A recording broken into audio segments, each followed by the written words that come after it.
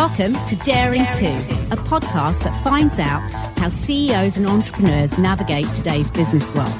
The conventions they're breaking, the challenges they faced, and the decisions that they've made. And lastly, just what makes them different.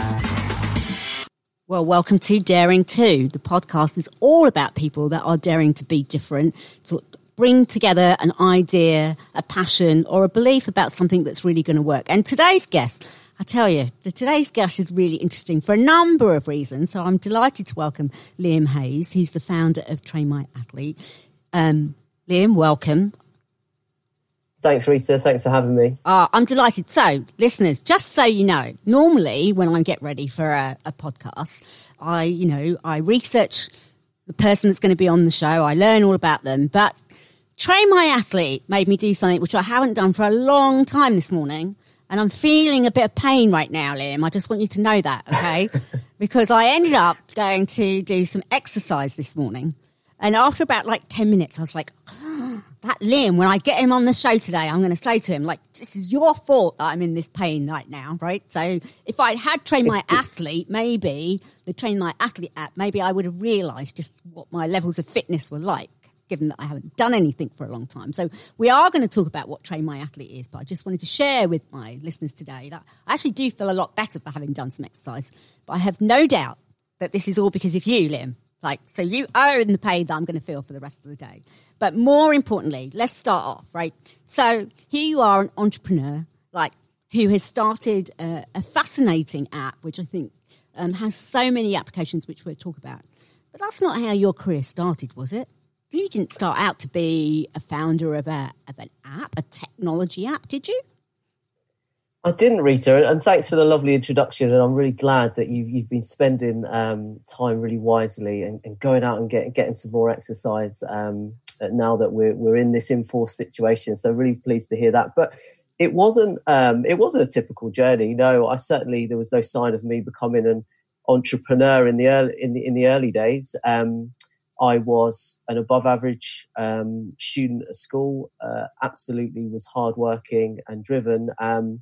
I tried to become a successful professional footballer. It didn't quite work out. I just didn't quite make the grade. And so I went into what I thought was the next best thing and started a career in physiotherapy. And what a wonderful time I had. And I began working in physiotherapy within professional sport, which I thoroughly enjoyed, and really was prepping for just a career within physiotherapy and to maintain that. It was only through some frustration in what we do in professional sport is we create exercise plans and we tell all these professional athletes when they go on holiday exactly what they need to do to keep their weight down, to make sure when they come back they're not too overweight and they're nice and fit and healthy. And I used to spend, must have been 15 hours creating these lovely Excel spreadsheets only for all the players. And I completely understand why, just to leave them in the changing rooms after the game because they were off on holiday, their hard season was done and they needed some much needed rest. So there was some mild frustration at that, and I thought there must be a bit more of a professional way rather than keeping in touch over the holidays with WhatsApp. But nothing. The entrepreneur light still didn't switch on, even though it was telling me to switch on at that stage. And it was only then after I moved into to another area of physiotherapy that I was on holiday, and all of a sudden then. When I was away on holiday, I thought, wouldn't it be great just to know exactly what I should do in this gym? I don't know why I was in the gym on holiday, but I thought if only I just knew the exact things that I should be doing and working on. And it casted my mind back to all those athletes that are away on holiday and probably thinking the same thing. And suddenly I thought, well, actually, simply having all of this content on the app would have been a really beneficial thing. And that's what kickstarted it. And then from doing market research, I realized it wasn't the most unique idea, and there were some products in the market. However, they didn't particularly look great, those products, and they weren't particularly functional and they weren't particularly used. And I still had some of those athletes that I worked with texting me and asking me how to cope with a certain injury, etc. So that's where my journey started, and it's been a great journey since then, Rita. But it's certainly no signs in the early days of that happening. Do you think it's because, you kind of grown up using apps that it kind of connected with you that there must be a way of putting all of these disparate information, data sources together, because it surprises me that in the elite athlete world that hadn't been thought of before. If you think about just how much it costs to have somebody that's injured on a team, or just an individual professional athlete on their own, once they're injured or, not able to play for whatever reasons, because they got sick or whatever, and that costs a lot of money. So I'm really surprised that hadn't been thought of before. And as you sort of say, yes, it was, but yours is being touted as, right, the fastest growing, most affordable solution that's out there. So why is it that what was it that you did that enabled you to create something that's actually not only affordable, but, is clearly being seen as something that's market leading? Is that because you've got an understanding of apps, or just was it because you were able to connect stuff? What was it? Well, no, actually. So no understanding of how to code myself, although we've been brought up in a generation where now over the last decade, apps are ubiquitous and everywhere around us. But it's an interesting one in professional sport, because even the most elite, whether it be in football in terms of Champions League winning sides, still using platforms at the time like WhatsApp, some of the best athletes in the world. And I don't know why that didn't evolve. I guess sometimes it's to do with habit and being used to working with one successful way and not wanting to change that. But I think there's subsequently been quite a shift where we're now able to give so much data, and data is really important in professional sport, whether it be, which is part of what Train My Athlete does, to analyze and predict risk of injury, for example. And that's really important, because you want your best players to be playing and be fit and healthy for a club to be successful. But I think mostly it was the elite clubs who were able to afford this technology or embrace and have that extra money to put into that technology. So the clubs that I was working with didn't have that ability to collect that data. And it was then that I realized, well, actually, that's where the need is. That's where the demand is how do we take something that only the top 2% of sports institutions can afford and give that to other clubs?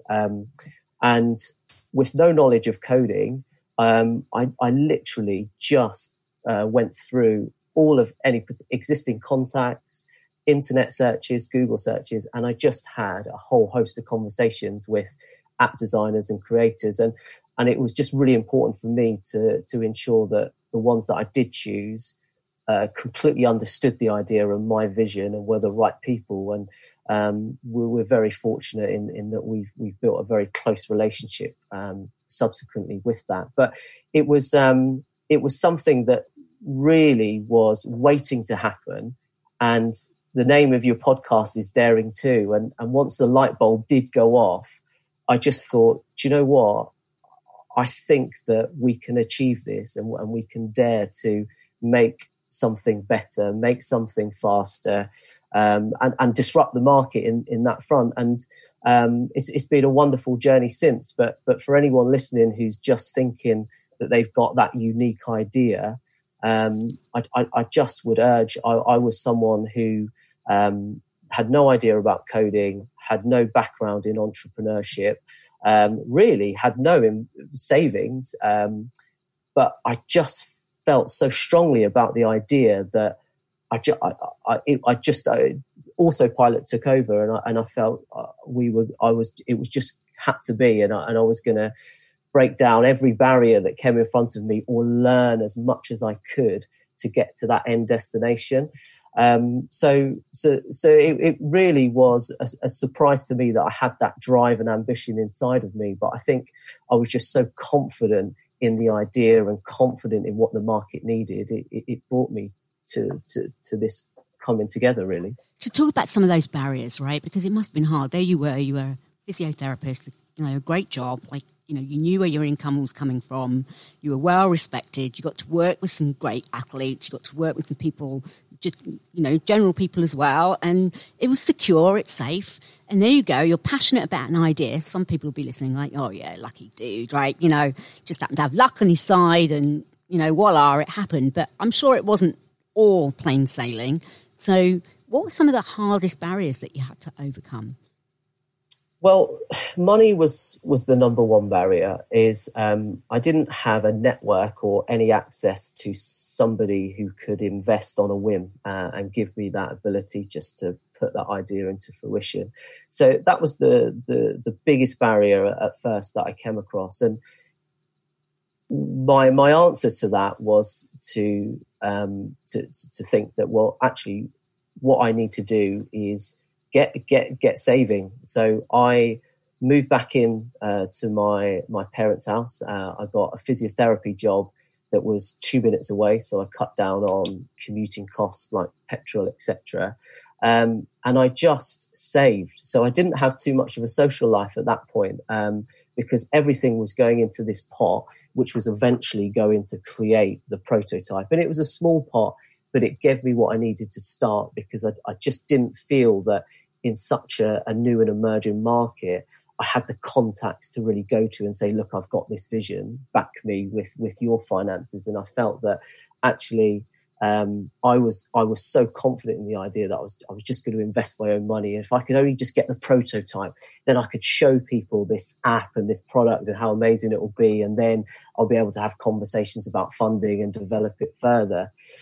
So that was my biggest one. And there was plenty of low moments. There were plenty of times where I really financially thought, this is very tricky now because it takes a lot to kickstart that process. Mm-hmm. But I think that's where maybe a skill that I didn't realize that I had in terms of that every entrepreneur should have. And it's that just that inner resilience, just to keep on going and to keep confidence in your vision and to make sure that you're still planning for that vision. And then once I developed the prototype, the next barrier was that I think I noted down, I think I got rejected. The idea, I got told, no, it wasn't a good idea, I think 24 times. So I got myself in front of wow. 24. And I still remember it. And it's an incredible source of motivation. And I understood each of the 24 reasons why I was told no. Perhaps on reflection, looking back, I was just I wasn't a well-oiled machine that time. I was presenting in a very informal manner, I guess, mm-hmm. And perhaps I didn't have that knowledge and the depth that I needed to be able to really sell that vision to an entrepreneur. And why should I invest in Liam? I felt very investable, but I could understand that with no previous kind of experience in the area of entrepreneurship and setting up businesses, I could understand. But it never deterred me, that resilience. I felt sad for a day after being told no, and then it was a case, what's the next plan? Where's my next meeting? I've got another investor meeting to come. And after the 24th, there was one moment in me in which I did some serious reflection where I thought, is this a good idea? Am I just completely believing my own ambition and my own vision too much? And do these guys have a point? And I subsequently believed, no, I do. And I never at any point thought, do you know what, this is it. And it was 2 weeks later, because I, just to go back, I developed the prototype and I had sent out some messages through LinkedIn, which is a great way to connect with professionals in your industry. To professional clubs, would they like to try my app? And some of them just really out of kindness said, yeah, sure. And then within 2 or 3 weeks, there was orders coming in for my app from the Premier League right the way through the English League, and it was just the prototype at this stage. So so I'd got through that, and I'd been kind of managing these clients from my bedroom effectively. Got the 24th rejection, had some serious self-reflection, but still wanted to pursue it. And then 2 weeks later, a professional footballer rang, who had got in touch and had said, I really like this app. what is your vision for it? What do you plan of doing it? And I told them a little bit about my troubles and how I needed to get access to money to really develop my idea. And that's how it came about. That's how funding came about, which was crucial to go on to develop the data analytics platform that we have now. It was just that phone call which essentially changed the direction of everything. I feel like, looking back, that I hope that I created that luck and that they liked me and the product enough to be able to do that.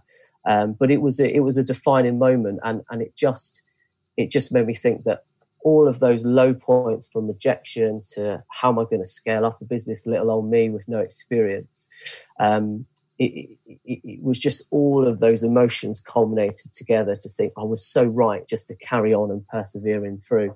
So that was that journey, and that was some of the barriers that I faced. And once I'd kind of got over that wall, there's still, every day is still learning, and there's still mistakes.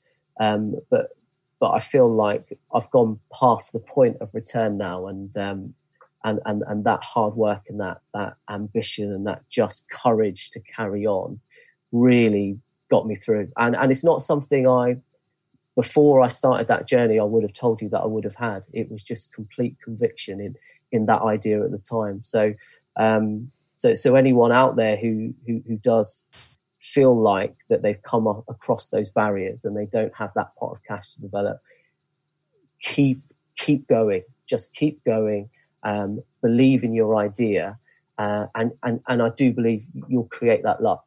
Certainly I did. Well, and look, you know, Train My Athlete has worked with some of the top Premier League, football teams, right? You've worked with like Chelsea, and I hate to say these names because like they're not my team. I want to know where Arsenal are. Like, so Arsenal Football Club, if you are listening today, I suggest you contact Train My Athlete because we need help as a club, as a fan for a long time. But that in itself is affirmation, really, that there's real value to have in sort of bringing all these data points together, because what you're actually doing is not just sort of bringing in fitness, like talk a little bit about what it is, because I'm like, well, what do you mean by like a wearable GPS? Like, I don't even know where I'm going on a good day. Never mind about using a GPS to get from like A to B. Like, how do you use it to get data on like all kinds of things?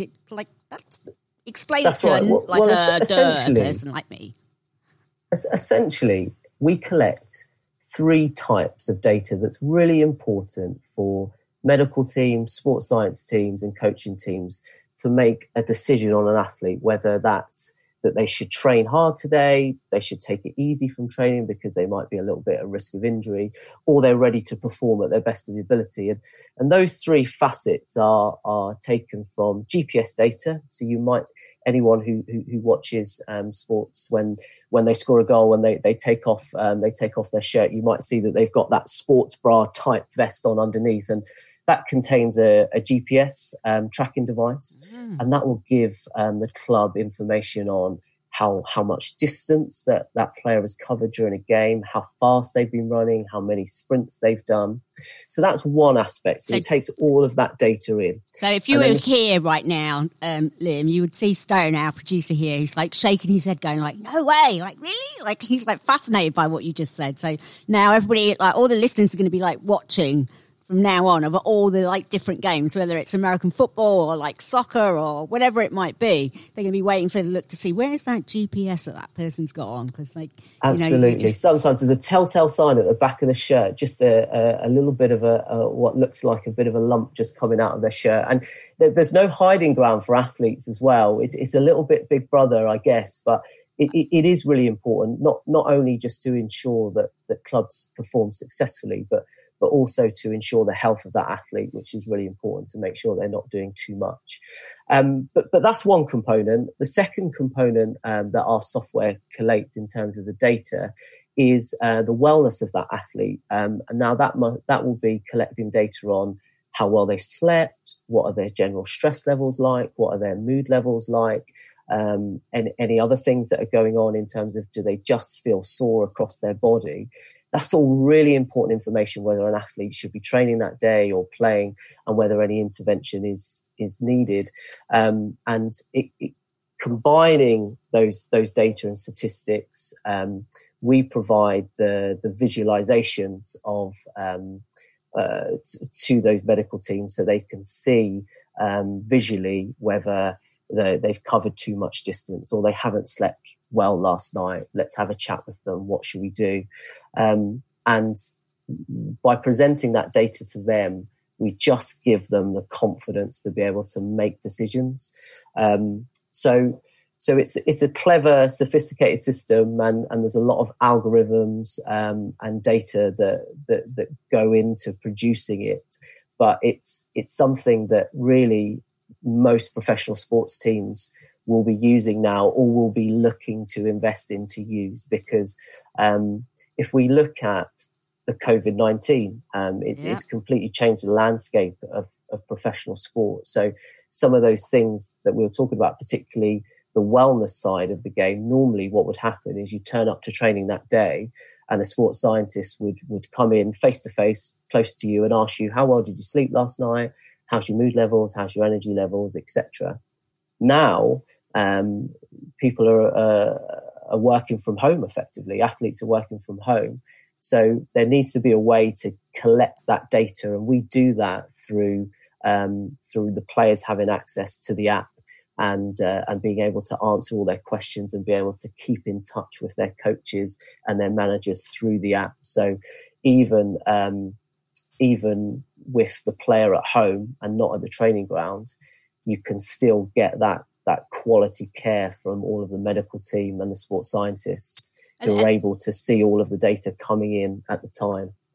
And there's been a lot of talk about that recently. I mean, particularly here in the US, with a lot of sports, obviously, as around the world, that have been stopped, the NFL and all the other sort of like baseball teams, etc.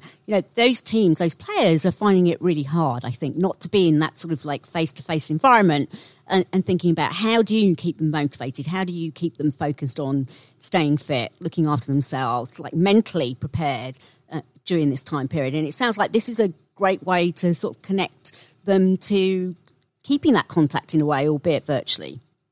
That's right. Every morning, those athletes who are using Train My Athlete will wake up and they'll get a notification and it will be, here's what you need to do today. Here's what you need to eat today. And then there'll be all of those questions that we talked about how they're feeling, and they can upload videos. They can tell those clubs, the backroom team of those clubs, how well they're doing, how well they're feeling. And it's a very strange situation at the moment, because clubs are so used to being able to see players face to face and just to know how they're feeling. Now all of those clubs are having to reorganize how they do that and how they do that effectively. So it's an interesting time, and it will be fascinating now when players start to come back in to the training ground, how much they've been able to replicate what they would normally do on the training field from home. And you've got to remember that these athletes love structure, and they're used to being told what they need to be doing every day. And being away from that and the kind of the banter in the locker room or in the changing rooms is really hard. So their stress levels and their anxiety levels being away from the game are likely to be higher, and that's where Train My Athlete really comes into play, because it can be a really powerful connecting tool.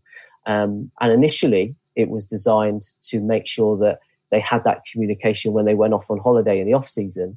Now, in this unforeseen pandemic, it's played a really important role in making sure that those players are okay, both physically and mentally, through the software. So that's been really interesting, how we didn't realize what was going to happen, because the first thing that you think when professional sport shuts down across the world is that budgets are frozen. So that's difficult for us when we're trying to sell a product into those clubs. Mm-hmm. We've then found this niche whereby actually we are still very much needed, because we are that powerful communication tool, that lifeline to keep that contact in a professional way that can be recorded and analysed between athlete and coach or athlete and physiotherapist. So it's been fascinating how quickly we've adapted. And I know I've listened to some of your more recent podcasts since the pandemic has happened. And it's been a wonderful time to give business that reflection and what are we going to do after this? How are we going to change our business model? In a really good way, we've not had a great deal of time because we've seen a lot of organizations come to us to have this software to use. So we would have, in some ways, we would never have predicted the kind of success we've had through this pandemic. So it's an unusual time, but we've been very fortunate, I think. So I've got a question. I mean, a lot of this is around well-being, right? I mean, ultimately, whether it's Absolutely. About their sort of nutrition or their fitness levels or, how they are, ultimately it's about well-being. Now, companies today, beyond the sort of the sports arena, just companies at large, have become much, much more focused on employee well-being and mental health and making sure that people aren't, sleeping well, eating well, making sure that they're taking care of themselves, doing physical exercise, yes, like myself this morning, realising that that's a positive thing to be doing. Do you see benefits of like the Train My Athlete for that kind of thing, for like CEOs and other leaders and just employees in general? I'm curious as to see the application of what you guys have from a data standpoint. Could you see it in that sort of area?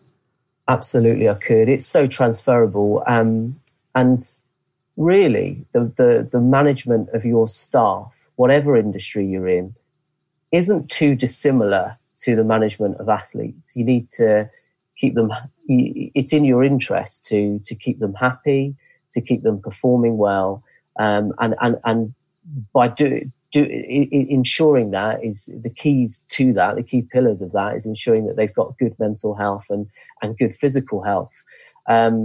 Now, our application, in my opinion, is easily transferable to that. And I think if you're in a good place physically and mentally, then you're going to perform well, whether you're a professional athlete or whether you're a CEO of a company or whether you're a receptionist of that CEO's company. So I think in looking across the landscape, there are more things happening now on focus on employee well-being, as you said, than there ever has. And I think that will only continue. And I think it should just become the norm across industry that there are things in place to allow those workers to be both mentally and physically fit. In the next year or so, you may well see that we start to work into those markets, which is really exciting. And it's not something that's gone unnoticed by us. And I had a brief spell myself as a physiotherapist within occupational health. So I know full well the types of stresses and anxieties we can get through work, and having a very quick acting alert system to get the support and help you need, however big or little, is really important. So I completely agree. So I like this concept of this alert system that you talk about, which is obviously useful, very highly useful for COVID-19, being able to like spot maybe when sports does restart, particularly those that involve bringing teams together, that this would be a way to sort of spot signs that somebody may be a potential risk, somebody may have actually be suffering from COVID-19 and being able to like nip that in the bud, or at least be aware of it so that you can manage that going forward. So this kind of alert system that's in there. How are companies, the sort of the sports teams reacting to that? How are you seeing that being used by them right now? Are you seeing them applying that in how they're doing that virtually right now? Absolutely. So specific to our application, we're seeing a lot of club doctors asking questions every day about how an athlete's temperature, if they've got a dry cough, are they displaying any symptoms at all? And when they answer those questions, what will happen is if they reach a certain threshold where they are becoming symptomatic, then the doctors will get a notification on their phone or an email to say that so-and-so is displaying some symptoms that could potentially be COVID-19. And then what we're seeing is them allowing them to have that conversation, and if need be, doing drive-by testing or taking further action as necessary. It's been engaged with very, very well, and I think not just in sport, but particularly because the spotlight at the moment is on sport with the conversations happening to return to sport now. There is a great deal of anxiety within medical departments of sports clubs to ensure that they're keeping their athletes safe and they're stopping any spread within the group. And the only way that we can do that successfully is by testing them, but also continuously screening for symptoms. So clubs will be screening now symptoms every single day. So every morning, those players will have to submit their forms on the app. And providing that doesn't meet the threshold, then they'll be able to come into training that day and still get a test. But if it does, then action can be taken to prevent both the welfare for that athlete, but also the welfare of his teammates at the training ground. So it's something that's being taken very seriously, and a situation that's never occurred before. But something that will change the way that sports medicine departments work forever, really. It's going to have that kind of profound effect. But these guys are the best in the business, and they're certainly taking this situation very seriously. And from my own personal perspective, it's really lovely to see a technology that we've created just play a small part in helping that.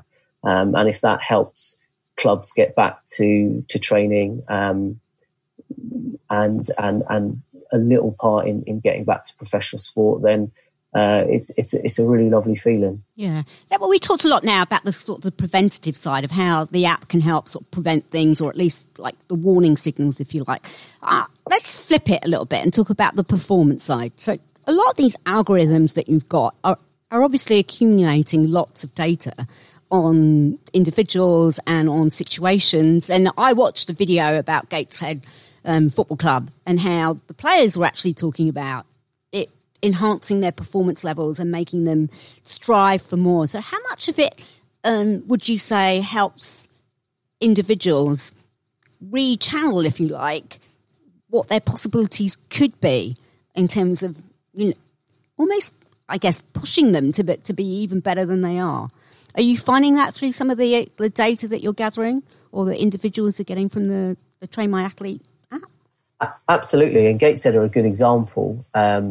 They hadn't used GPS technology before, and suddenly the players were able to get all of this data on their own performance to their phone, and their performances post-pandemic really, really improved. And part of the reason why, in speaking to the coaching team, was there was this thirst from the players to know how they did, what was the data for that game or that training, and the competitive nature of comparing to their colleagues. And I think professional athletes have that natural attribute of striving to be the best or better.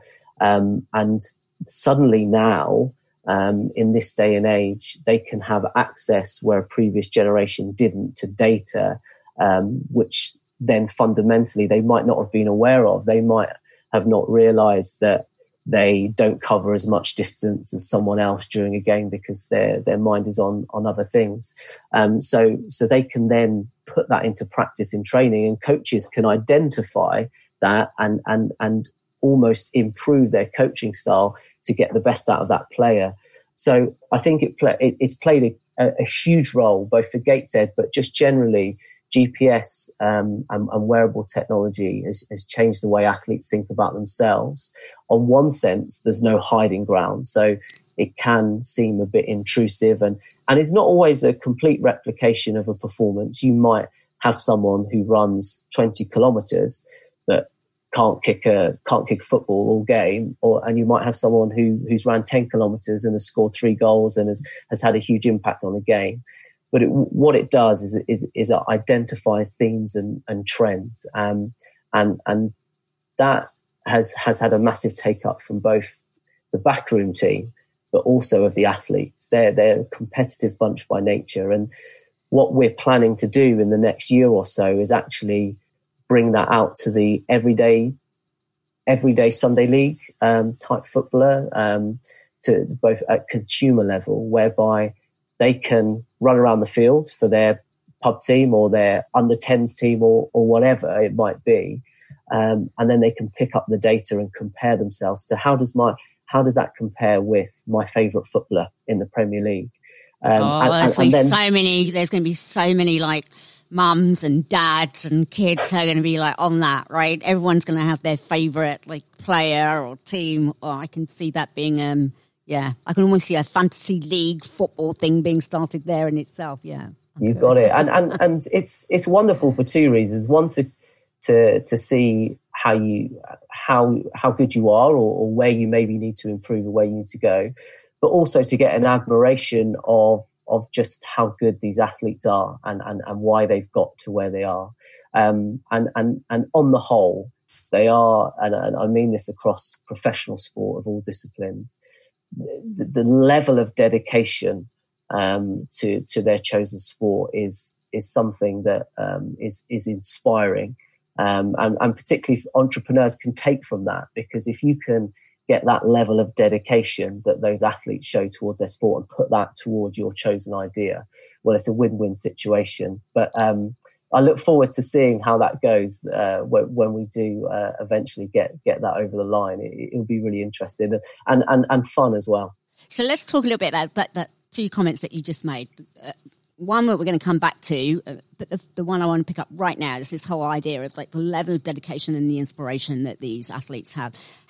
What do you think is applicable to leadership today in any kind of facet, or, you know, whether it's in a sports environment, in a corporate environment, in a non-profit institutional environment? There must be some capabilities that you are seeing through the data that you're gathering. You've talked about one of them, around sort of like this dedication. Are there others that you'd say, hey, these are things that like are real capabilities that make people successful?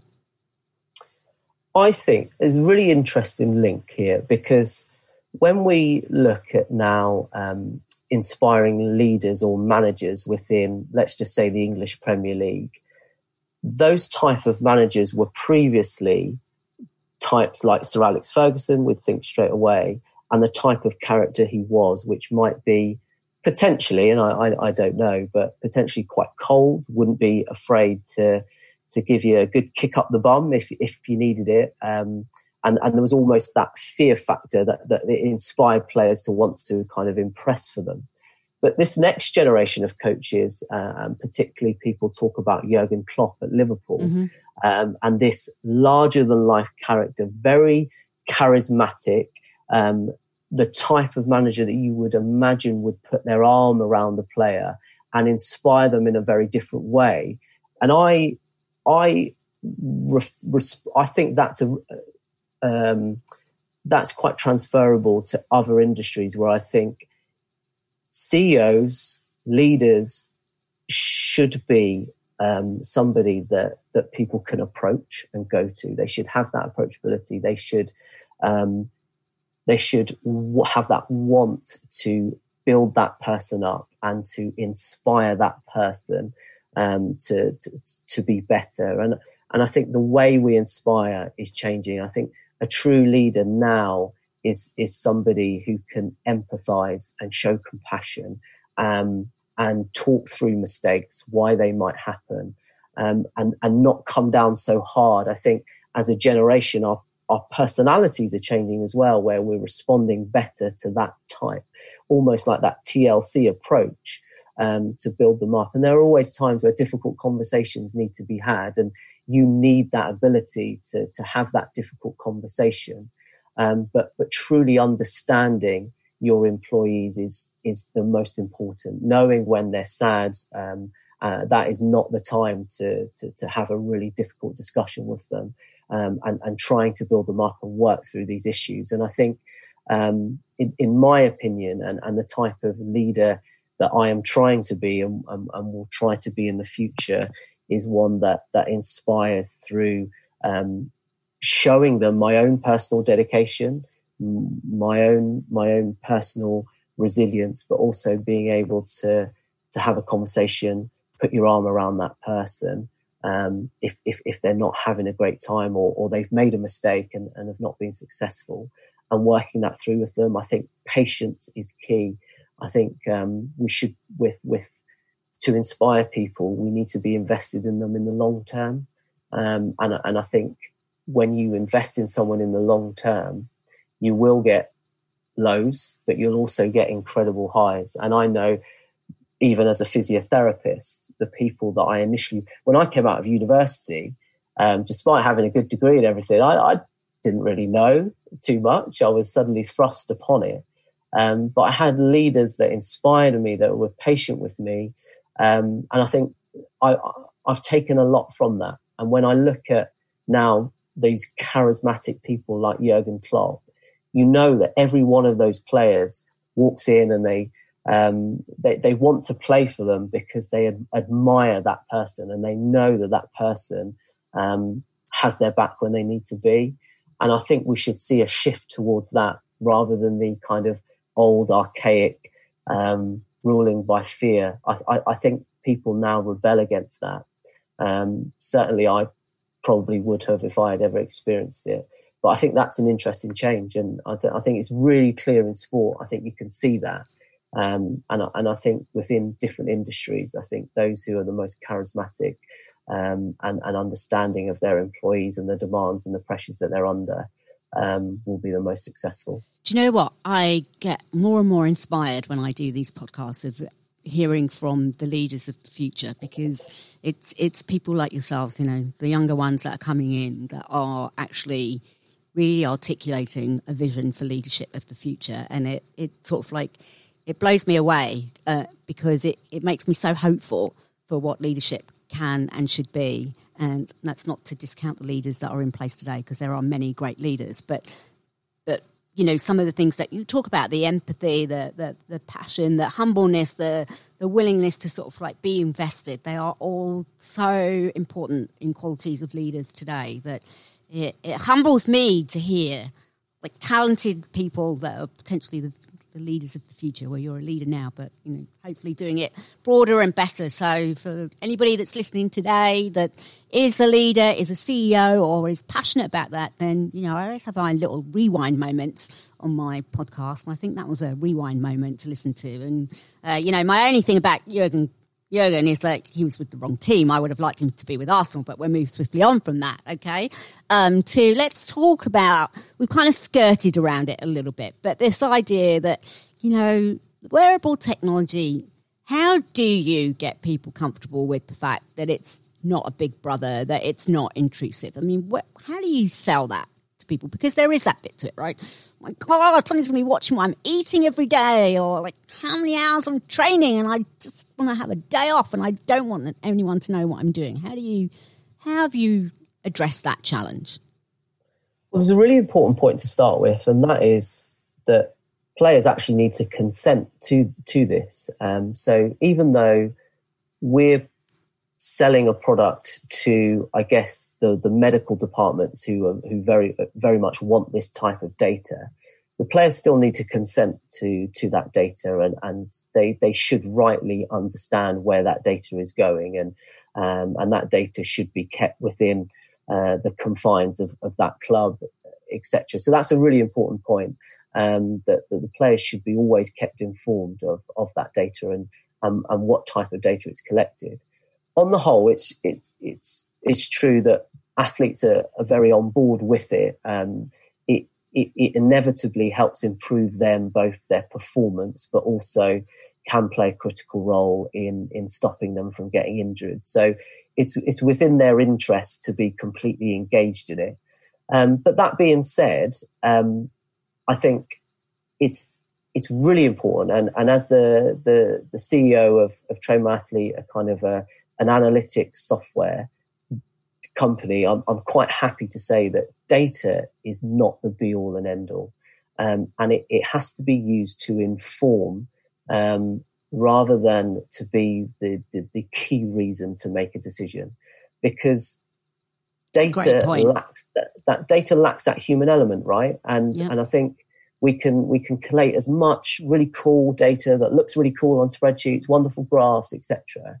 But I always think until you're looking that athlete in the eye, for example, it's very difficult to make a decision purely based on data. And I actually think that it should always revert to the skill of the clinician, whether that's the club doctor, the club physio, the sports scientist, the coach. They will know, and a player will know whether they perform well or whether they're doing too much or too little. It can be a key role in motivating someone. So if someone is resistant to how well they've played, it can support in an argument of perhaps they haven't done enough compared to their peers.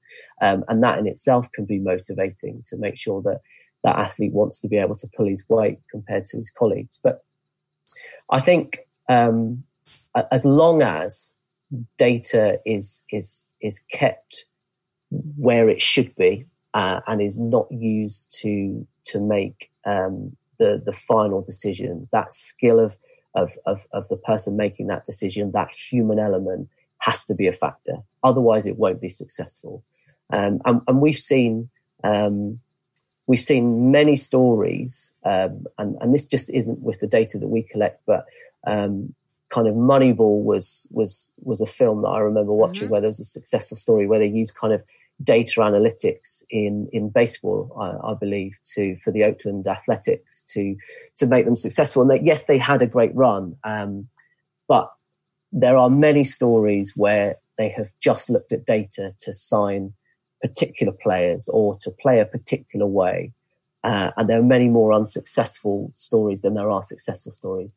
And that's because you need to take your head out of the data. It's a really important part.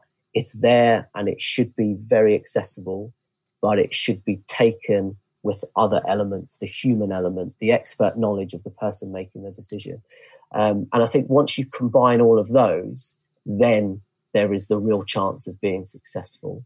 But I think data alone is just not enough, and we should never go down that route ever.